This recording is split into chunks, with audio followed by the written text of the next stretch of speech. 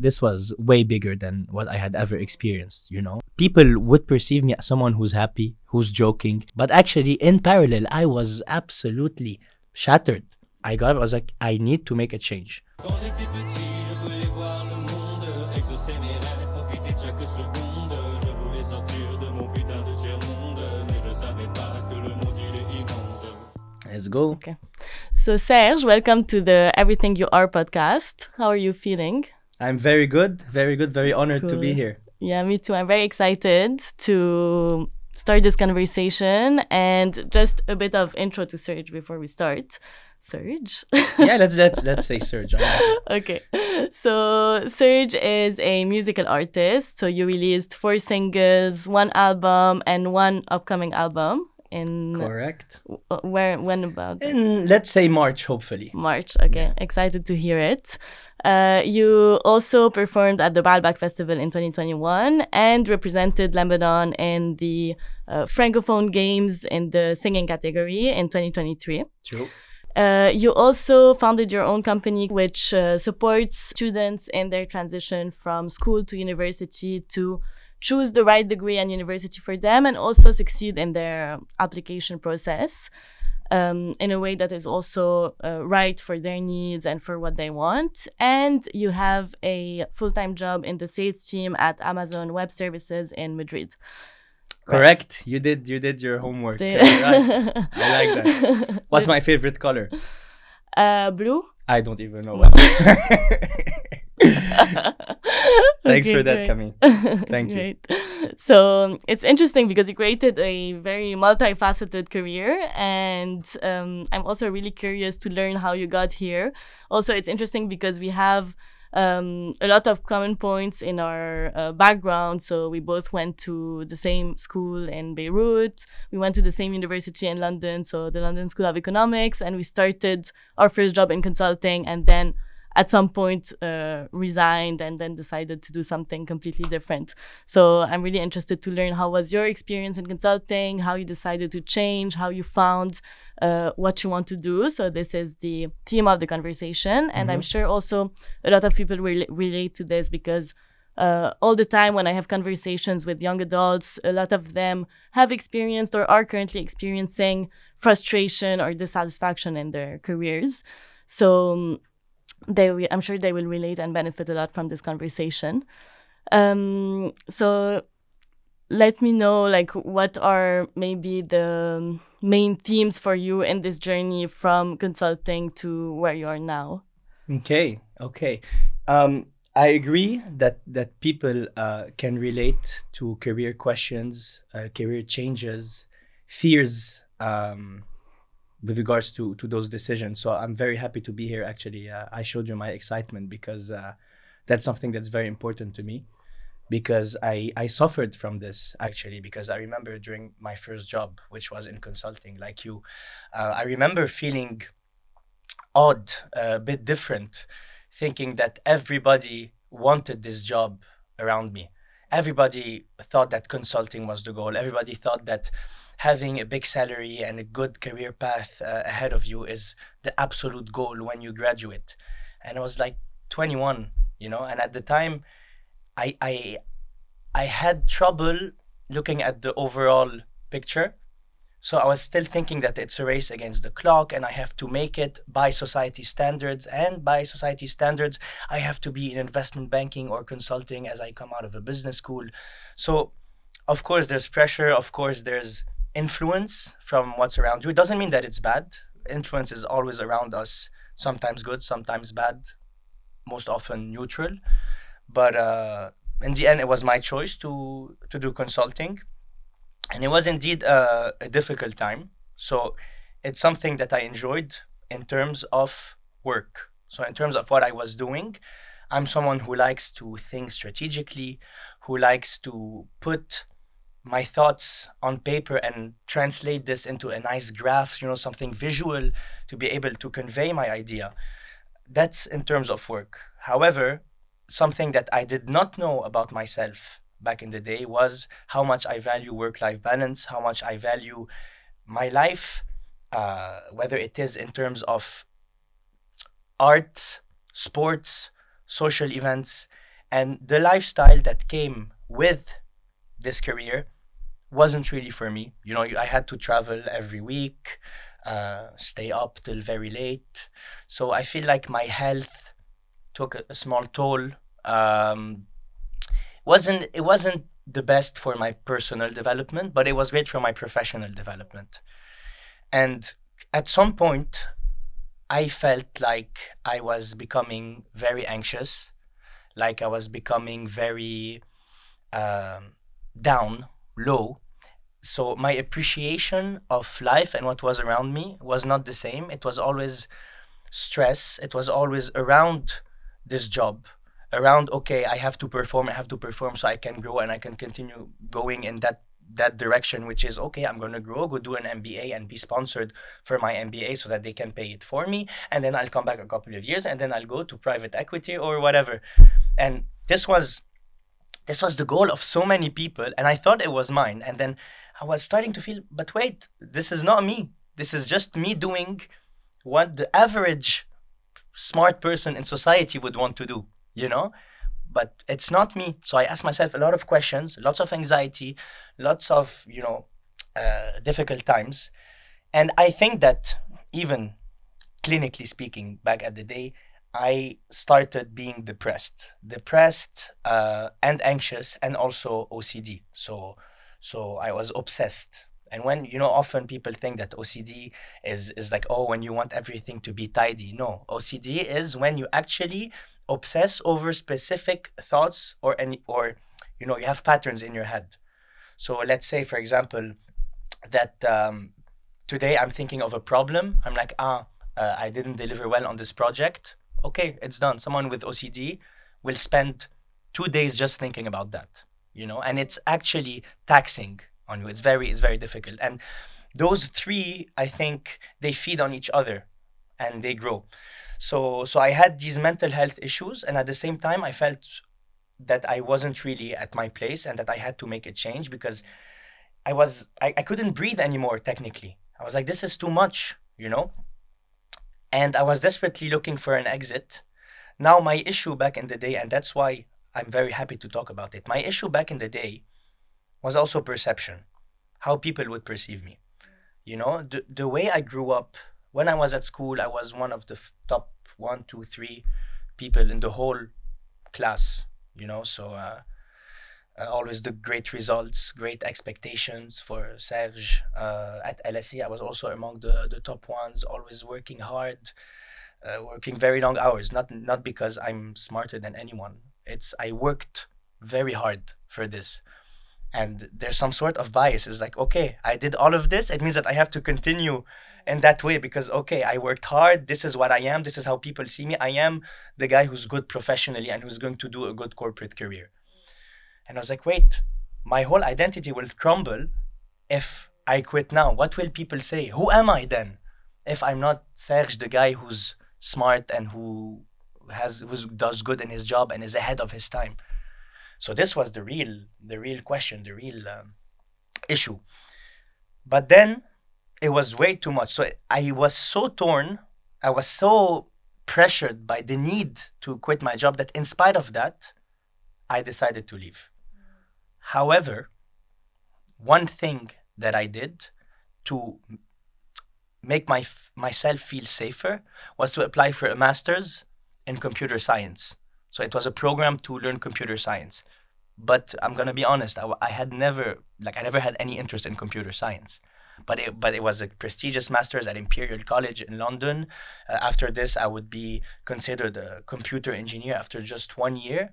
So I applied, I got in.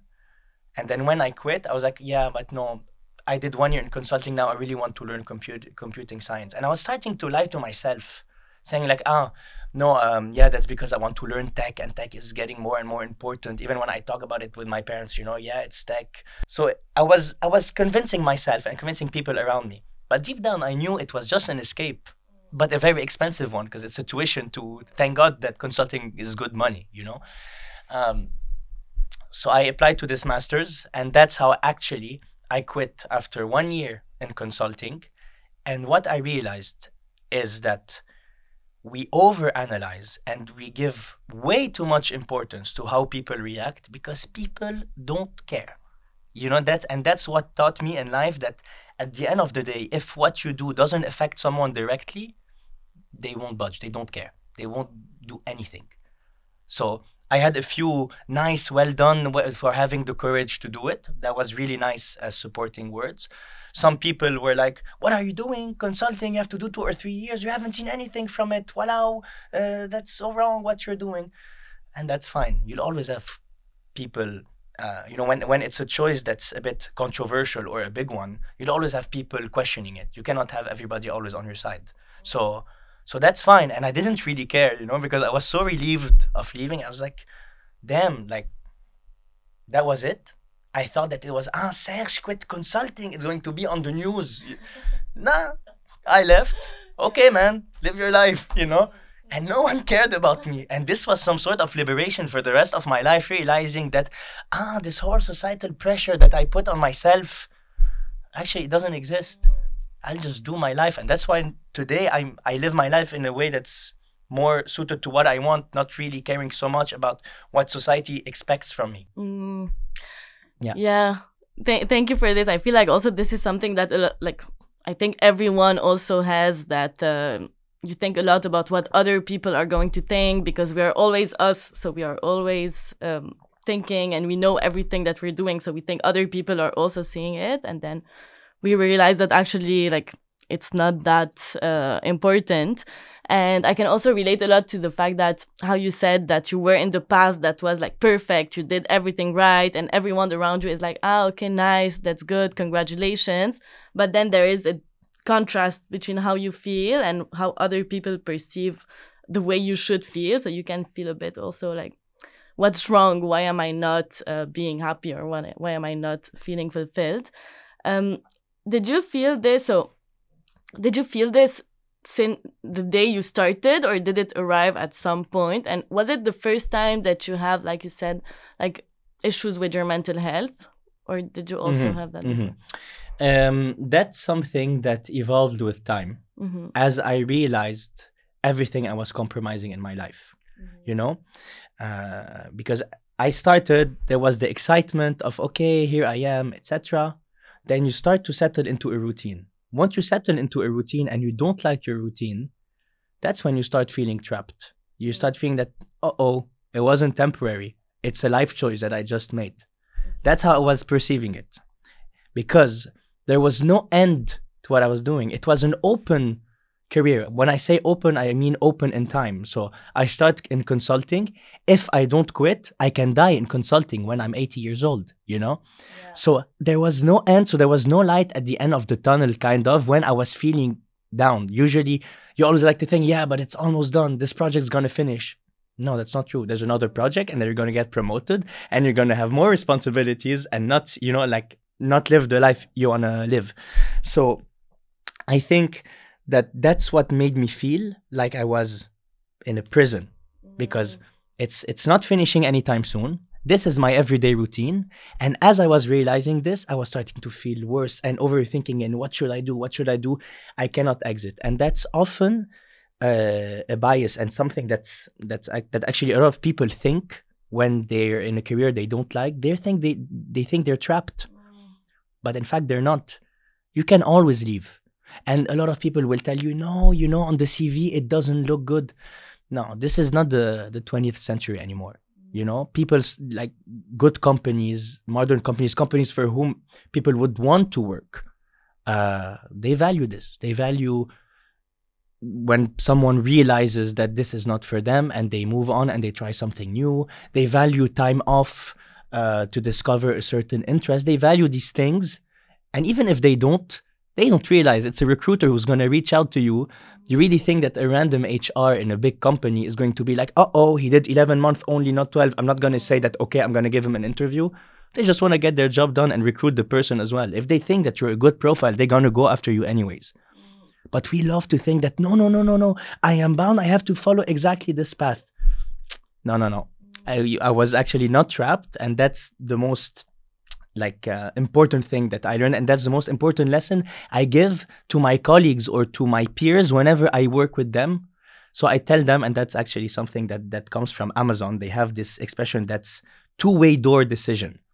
And all decisions have to be two-way door, which means that if I decide to join consulting, I can also at any time decide that I want to exit consulting, So, and that's very important for every life decision, whether professional or not, to realize always that there's a way back. Try to come back.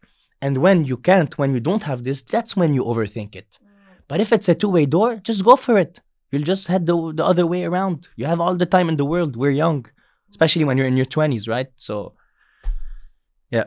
Yeah, it's really interesting how the moment we get to make our own choices, we feel more trapped than before, because we're like, okay, no one is going to force me to leave. No one is going to force me to stay. So I have to do this. But actually, no, like you have the you do this to yourself. Yeah, exactly. Yeah. But we are not used to taking decisions based on what we want. Like we always look for someone who's going to tell us, yes, this is a good thing to do, or this is a good thing to do. And also, it's interesting you mentioned how now the way we perceive our career is very different than our parents, for example. So also I feel like this can be challenging to want your parents to give you advice, but actually they're not from the same generation, so they don't have the same standards of what is a good thing to do or not. So this can also be like difficult to do something that maybe your parents are not going to approve of, or they're not going to, it's not their first choice of what you should do. So do you feel like when you said you had a lot of societal pressure, was it also maybe more from people close to you or people that care about you? Yeah. It was both, actually. Unfortunately, it was both. But obviously, there's the people close to me because it's out of love, right? Like parents will never do something just to be annoying, even though parents can be the most annoying thing in the world. But no, they do it out of love, and we have to realize this. And that's just what they know. We can't blame them because their set of knowledge is mostly based on everything they've lived in the 20th century. So everything they've seen, how things work, what are the careers that are the good ones to follow. You have to be an engineer or to be a consultant. They don't know anything about the modern world, That's the thing. And it's nice to listen to them. It's good to take this advice and to incorporate it. But sometimes you're just not going to follow it because deep down, you know yourself the best, out of everyone. So sometimes you have to just challenge them and be like, no, this is what I'm going to do. Sorry. Was it the first time that you had mental health issues at that time? Because I feel like it can be scary if it's the first time that you feel something like this. I mean, I'm an anxious person in general. Like I've grown up being someone anxious. Even for a random math test, I'd be a bit anxious and want to work a bit extra to make sure I have a good grade. So yeah. But this was way bigger than what I had ever experienced, I was really feeling disconnected from the world, like I was completely alone, and no one else was feeling what I felt. No one else knew what was happening in my head. I was feeling like, I'm this little lonely boy that nobody understands. I'm just different to everybody else, and everybody is living in La La Land, and I am facing my reality. I'm not happy. I don't like what's happening. So you're in your head and you have these dialogues that are dark and always downgrading. So whatever you have, you'll always see the glass half empty, and even more than that, you'll empty it to see it more empty. And that was really tough. But you learn a lot about yourself when you go through these things because they uncover all of your vulnerabilities. And the only way for you to live a happy life and a life where you're in control is to know yourself the best way possible. Obviously, we'll never know ourselves perfectly, plus we evolve dynamically. But I think that this experience really taught me, what is it that I fear? What is it that I don't like? What is it that I'm escaping from? And what is it that I want to be happy and to be good with myself? So it taught me a lot. It was a long way. I was feeling really, really low. Like I remember when I say low, I mean very, very, very low. People would perceive me as someone who's happy, who's joking. I love making jokes on social media. I love being myself and showing this power because that's just my personality. I don't mind, right? On paper, I had a very good life. You know, I was blessed enough to have a comfortable financial situation. Socially speaking, I had good, nice friends. Even with women, I had success. I was also doing some music at the same time. I had started doing some music back in the days. It was picking up. You know, I was doing sports. Like this is the, you know, if you have a CV of a life, it was a really good one, right?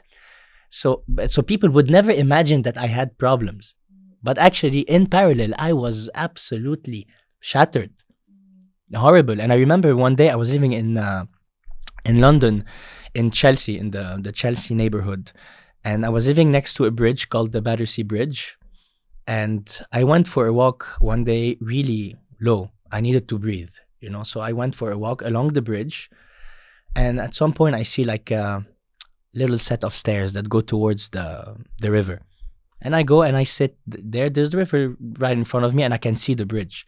And I started thinking about my life so deeply that day, that moment. No, it was like 9:30 p.m. or something, and I was like, you know what? It makes no sense. I'm gonna suffer my whole life if I continue thinking that way.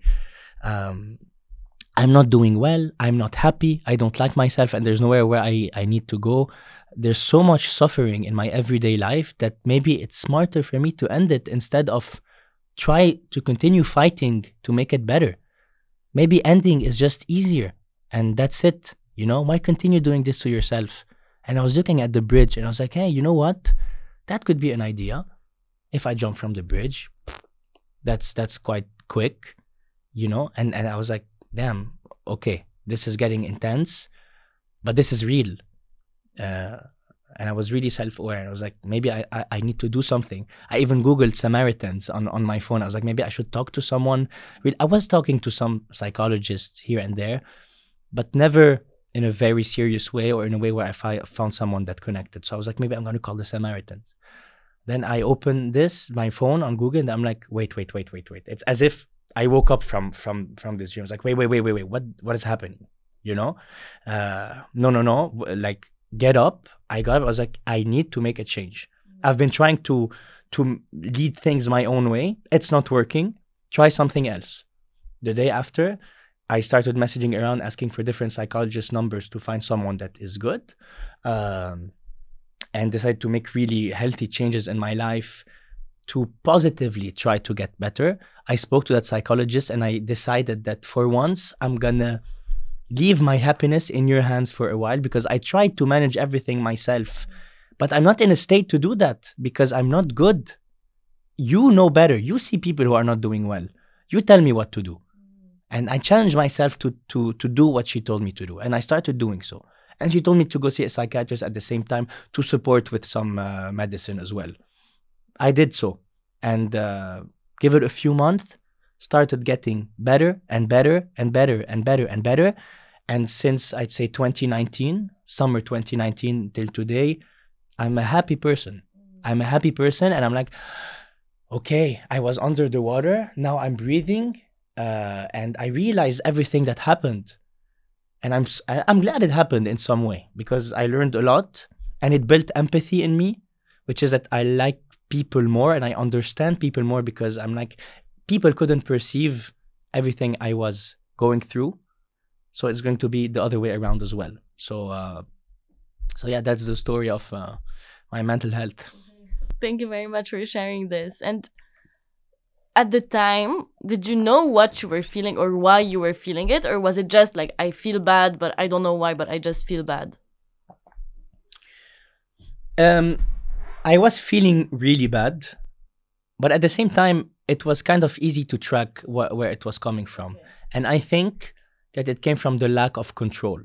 When I say lack of control, it's that I had everything under control my whole life. At school, you know that you're going to go to the following year, and then the following year, etc., etc. You know what career goals you're going towards. At that time, I was like, okay, what do I do after the masters? Do I sing full time? Do I make a startup? Do I go back into consulting? Do I do nothing and I become a failure? Do I continue suffering and just this is my life, just being an employee, working a 9 to 9, even a 9 to 5, doing something I don't like, and that's it? This is life? I thought life was way cooler than that. So a lot of realizations of my expectations of what would come from the future. And I didn't have control because I didn't know where I was going. And at that time, I didn't embrace the uncertainty. It's difficult to embrace it.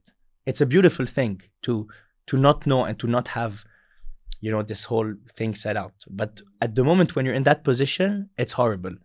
You need someone to tell you, hey, you're in a good position. Today you can do whatever you want after, And at the time, I think this is what exacerbated everything. Okay, so it's a mix of like disillusionment, like expecting something, getting something else, lack of not knowing what you want, and also pressure, like I have to do something good or be successful, etc.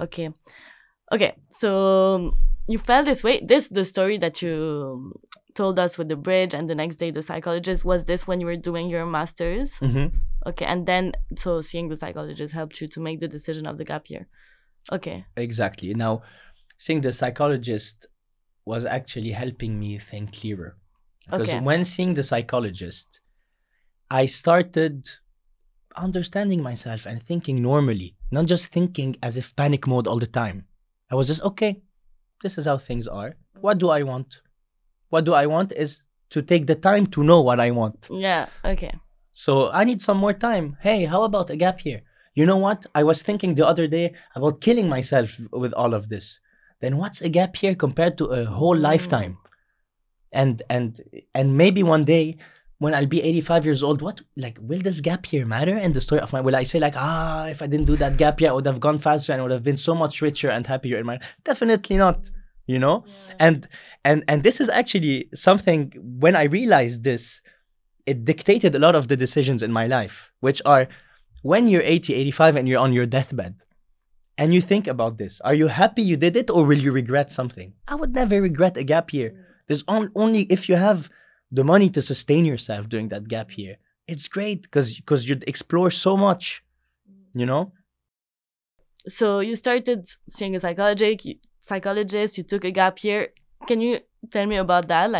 What did you do during your gap year? How did you evolve? How did you get out of this bad state that you were in? I think that the gap year, before it started, it was getting warmed up. It was being prepared step by step when I actually left my job in consulting. So it was summer of 2018. My gap year started summer of 2019 after the master's. So summer of 2018, when I quit my job, I had started making realizations. One very important one is that I have to do things that I enjoy. I need to live for myself, not for other people. And this is crucial. And I was like, hey, if today there was no constraint in terms of money, in terms of careers, or in terms of people's expectations of you, what would you do? How would you spend your day? The first thing that came to mind was I'd learn music instruments and how to sing. That was the first thing that came. Why? Because I always wrote poetry when I was younger. I loved writing in French. I wrote songs kind of when I was younger, but I couldn't sing. I didn't have I could play some saxophone from before, but it was just because I always had music in me. But guitar, piano, and singing were something that I needed. I really wanted it. And I was like, wait, the answer came really fast. That's something that I would want to do. So the first thing I did after I quit, the following week, I started my lessons of guitar, piano, and singing. And I did this in parallel to starting the master's. And in spite of this, I was still having this trouble, mental health troubles, right? It's not out of nowhere, I found music and everything is good and the story is great. Not at all. I started music, I experimented, I learned a little bit, still was going through all of this stuff. But then my gap year started. I had kind of upped my level in music in that time in parallel to my master's. And I was like, you know what? I'm going to do a lot of music. And I'm going to use my discipline and my love for hard work and channel everything towards music. So I would wake up, I would stay at home. I had a small studio and I would make every day a schedule from 9 till 6, everything I'm going to do to get better at music. And I set myself a goal, which is to release an album at the end of that year. So from 9 to 6, I had, kind of this board when I wrote 9 to 10, music theory. I had the courses online, for example. 10 to 11, practice song on guitar. 11 to 12, singing exercise. 12 to 3, write a song today. It was this kind of thing where I was my own university. I was just in control of something nice, of something enjoyable. And obviously, this plus the psychologist at the same time and the psychiatrist too, it's literally everything. So having those three things, psychologist, psychiatrist, and changes myself, is everything you need to get better, right? These three are very helpful. Not that you need all three. I think that some people can do well without the psychiatrist, other without the psychologist, but everybody needs to make the changes in their lives. And that's when it started getting better and better and better. And then, mental health issues became kind of a thing of the past for me.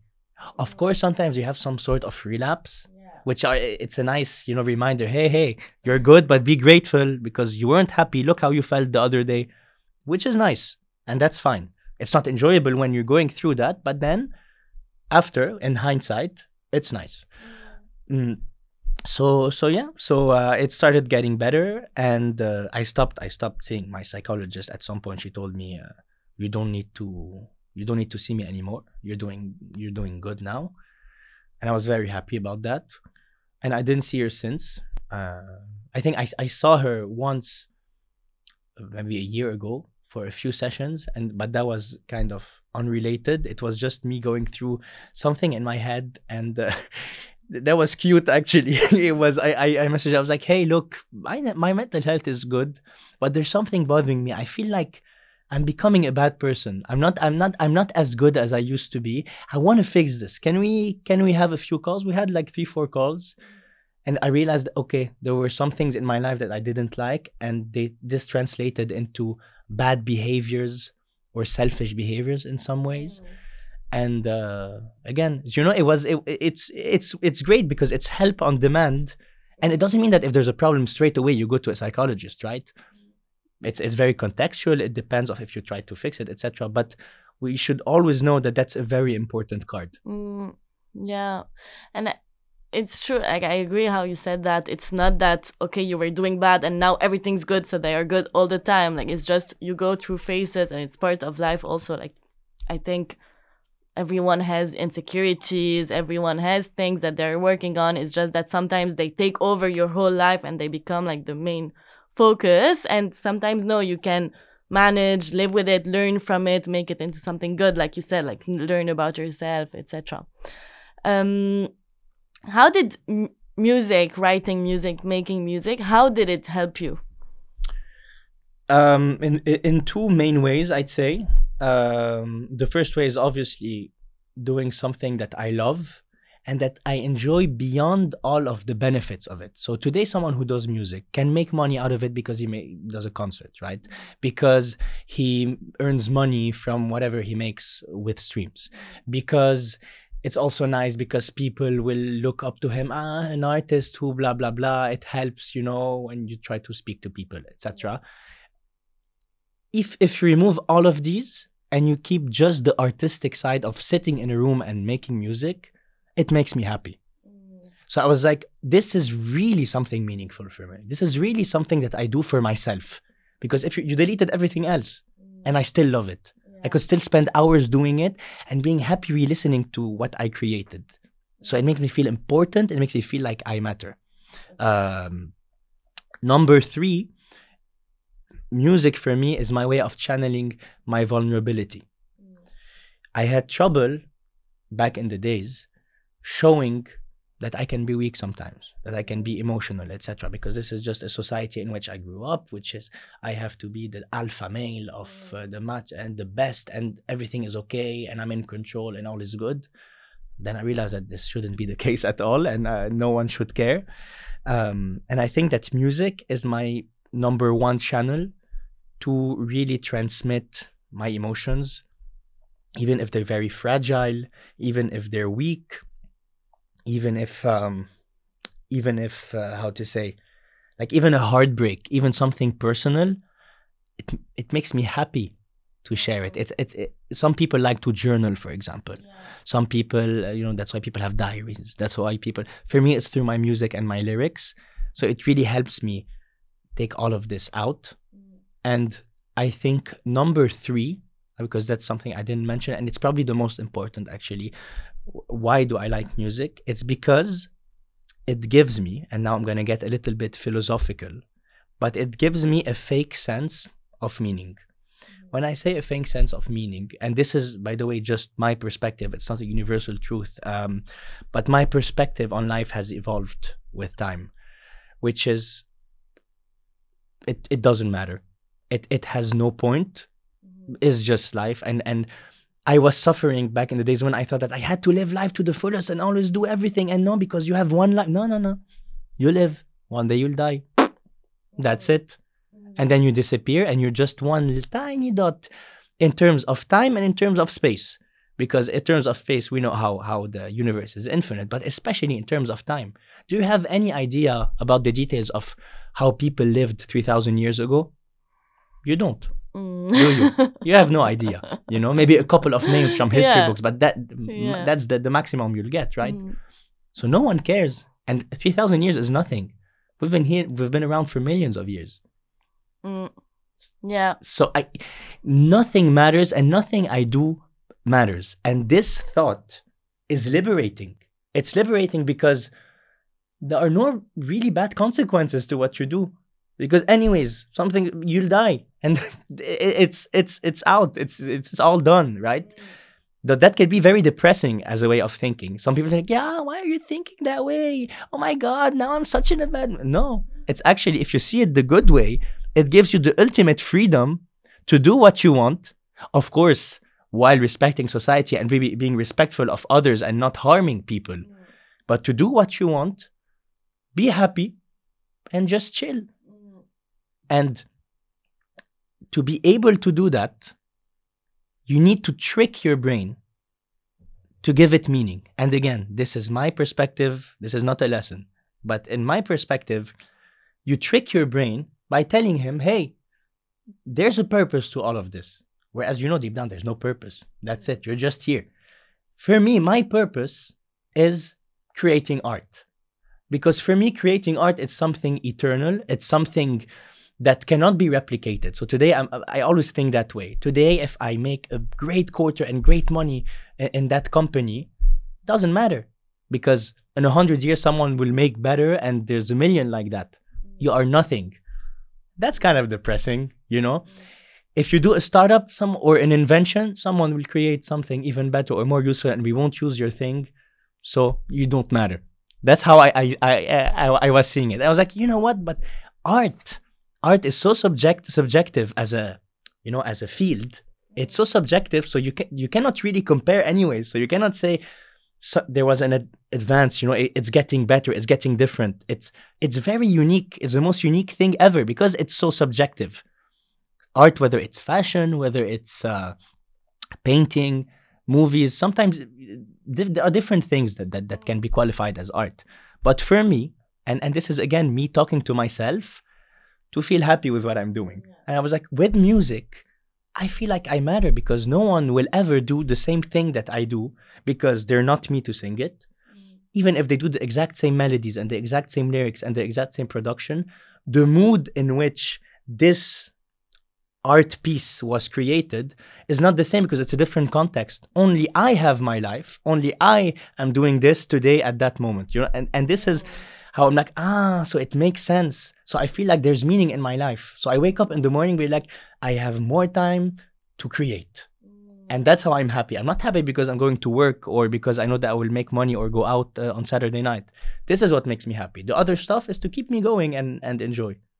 And for the third time, disclaimer, this is my perspective. People seek different meanings in different ways.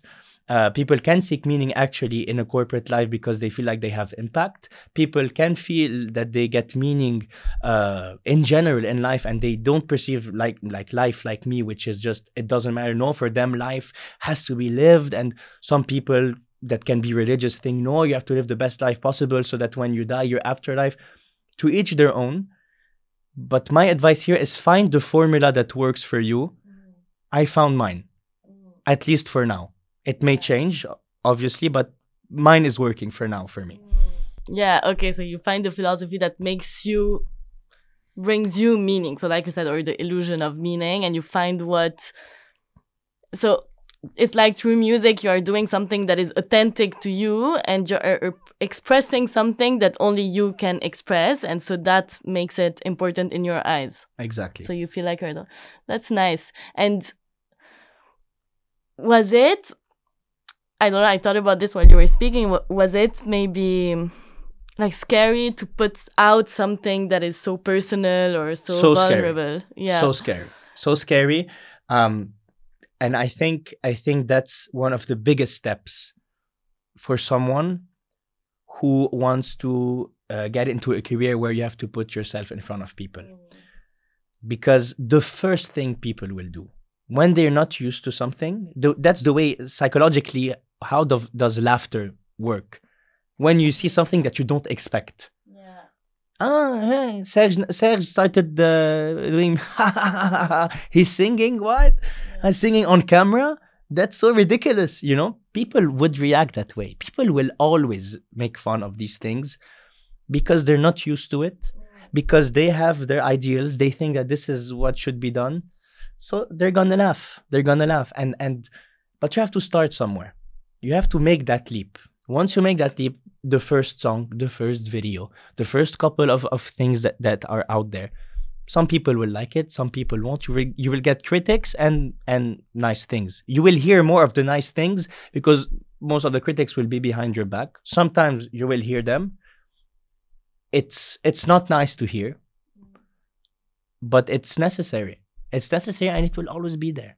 So at the end, you just have to be like, okay, that's fine. Yeah. I was just preaching the fact that art is subjective, right? Yeah. So I can't have double standards there. It's subjective. Some people don't like it. Yeah. But even socially, you know, in your social picture, you're starting to talk in front of the camera. Like, who do you think you are, an influencer? I just want to talk in front of the camera. What that's fine. Yeah. That's fine. And initially, you know, there's always this stress before posting. Yeah. Before putting this out there. Then you start seeing the good reactions. So you're always in that gray zone. You're in that gray zone maybe for the first few months, I would say. That's how I saw it.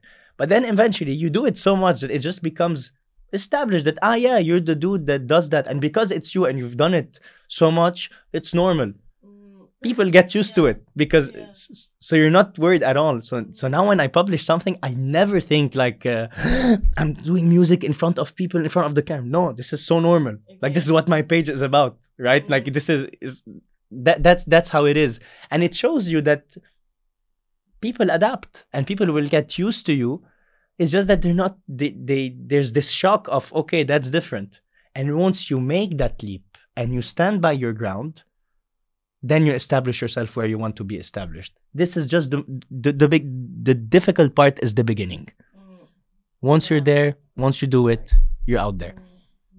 So you did your music, you took care of your mental health, so you seeked out help, and you also decided to found your own company. So tell me about this. How did you decide to do it? At what point, by the way? So that was during a bit after my gap here in music. Okay. So actually at the same time, I think that I started working on that company before my album got released. Okay. That's because the mother of a friend knew that I was good at essay writing and everything, and I like to help people in terms of mentorship. She was a very experienced professional in the field, and she said, hey, let's team up and scale, at least in the region. And I was like, hey, why not? You know, it's side money, and the little businessman inside me wanted to do this outside of music. Because, you know, initially I was doing only business and I was doing only a creative thing. And I was like, hey, no, I like to have a bit of everything, right? So I started doing it and I really liked it and it was going really well. It was my way of actually sustaining myself, even allowed me to live in Dubai at some point because I decided to move to Dubai at some point and I was doing good money. Then I got bored. And when I say I got bored is because I was seeing the company. It was either the next step was to scale and scale a lot, but then we would have to compete with the big international sharks, or stay small and start just making it as efficient as possible, because our strength was the fact that we're very boutique, we're very a small company catering to a small set of clients who love us, know us, and we avoid marketing. It was word of mouth, etc. And I was like, no, that's it. It has to stay small and as small as possible. And I want a new challenge at the same time, because at the same time, I was also having a creative blockage with my music, because my career in my company wasn't scaling. For music, it took time. It takes time to create, etc. I was not seeing any progress, and I got very frustrated. So I wanted to take on something new in my life. That's how I actually applied to Amazon for the job in Madrid. I was like, I'm ready to even take a full-time job. And I loved it because I love talking to people. So I'm literally paid to discuss issues with people and try to find a way through services to help them. That's a great job, like I think that's really cool. And that's something that I loved. So that's what you're doing now. So you have very different things that you're doing, but that are also complementary in ways, I guess. Yeah, this is what I'm doing, but it's not. I didn't do this out of pure, like a calculation. Is that I'm trying to do. So just turns out that my life happened to be that my different choices, wrong or good, got me to where I am today, and this is how my life is organized today. It's not perfect, but at least there's one thing I appreciate, is that it gives many layers to my life, so I don't get bored. And I'm realizing that this is really what I didn't like when I was a consultant, because it was my only thing, making PowerPoints and Excels. Today, if you tell me what is your usual day like, what is your life like, I'm like, man, today I was shooting a video 2 hours ago, shooting a video for one of my songs. Today I'm talking into a podcast about life and mentorship. Then I have to work half day for Amazon, make sure that I close a few things and that I help in admin, then get on a call with one of my students, and then go do sports, and then sleep to travel tomorrow. I'm like, man, this is a month in a day, like I love this. Yeah. I love this. And it's fun. Maybe some things are tiring, but even the tiring and saddening things, it adds flavor to life. And I think you should always choose life in general, living, trying, doing, different things. And also I feel like in your story we can see how at different points in your life, so now for example for you, doing many things is important and you like it, but also at some point doing less and just taking a break was what you needed. So it can also change. Absolutely. What's important is to always be self-aware, and to always observe yourself too. So like sometimes I like to think of my life where I'm a narrator who looks at what I'm doing, because it's always easier to help your friend than to help yourself. If I see you doing something wrong, it's very easy for me to tell you, hey, Camille, I think that you would be happier if you do that. We don't do this to ourselves. And it's important to do that. So I like to see myself, from a third person perspective. And I'd be like, okay, are you happy? Is what you're doing right? Okay, no. You look like you're good and you feel good and you're having fun. Come on, go live. Go for it. And this is it. And sometimes I really feel like I need a break. I remember like a couple of months ago, I burnt out for a few days. I remember I almost smashed my laptop, and I was like, I can't anymore. This is too much, because I chose to take on so much pressure and so many responsibilities. It's my choice, but I have to assume it. And I knew that I was burning out, took a few days off. I accepted that there were some failures in some of my projects because I couldn't keep up with the deadlines. And that's fine. I accepted these failures. I took this time off, and then I started again. It's okay. We all lose. You cannot be expected to always win. Otherwise, the people who always win are people that are unhappy because they never took the time to accept losses, So it's okay. And now I'm happy, and probably tomorrow I will also go nuts because today was so hectic. But that's fine. That's part of the game. It's I like to perceive life as a movie. A good movie is one that is eventful with bad parts of stress, parts of extreme glory, parts, not just when everything's going chill. That's not a movie, right? Yeah. I want to be a Hollywood movie. This is it. So one last question. If you could go back to your like younger self, maybe when you were at university, and you could give one piece of advice or say one thing, what would that be? I'd say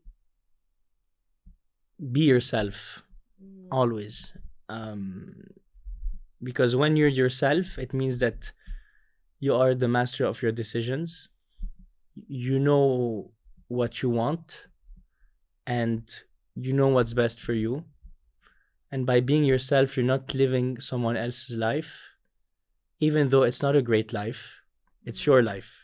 And I think that if on paper your life is not the best, but it's all of it was built by your own choices and you're convinced by what you did, then this is worth way more than any of the big bling bling that you could get just to please someone else. Yeah, I agree a lot. And it's funny that you said this advice because also I called this podcast Everything You Are, and it was inspired by a quote that says, you can't be anyone you want to be, but you can be everything you are. And I feel like this is, for me, also becoming an adult. It's like becoming who you really are and finding out what you really want to do, what kind of person you want to be.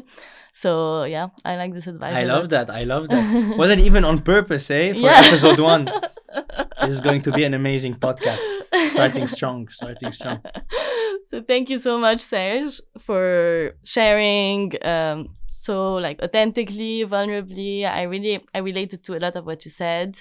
I'm sure that many people will also find value and relate. And yeah, so I'm excited for your next album. If people want to check you out, I will put the details in the caption so they know. Follow, like, subscribe, share, send to everyone, bookmark, Twitter, MSN, everything you can do.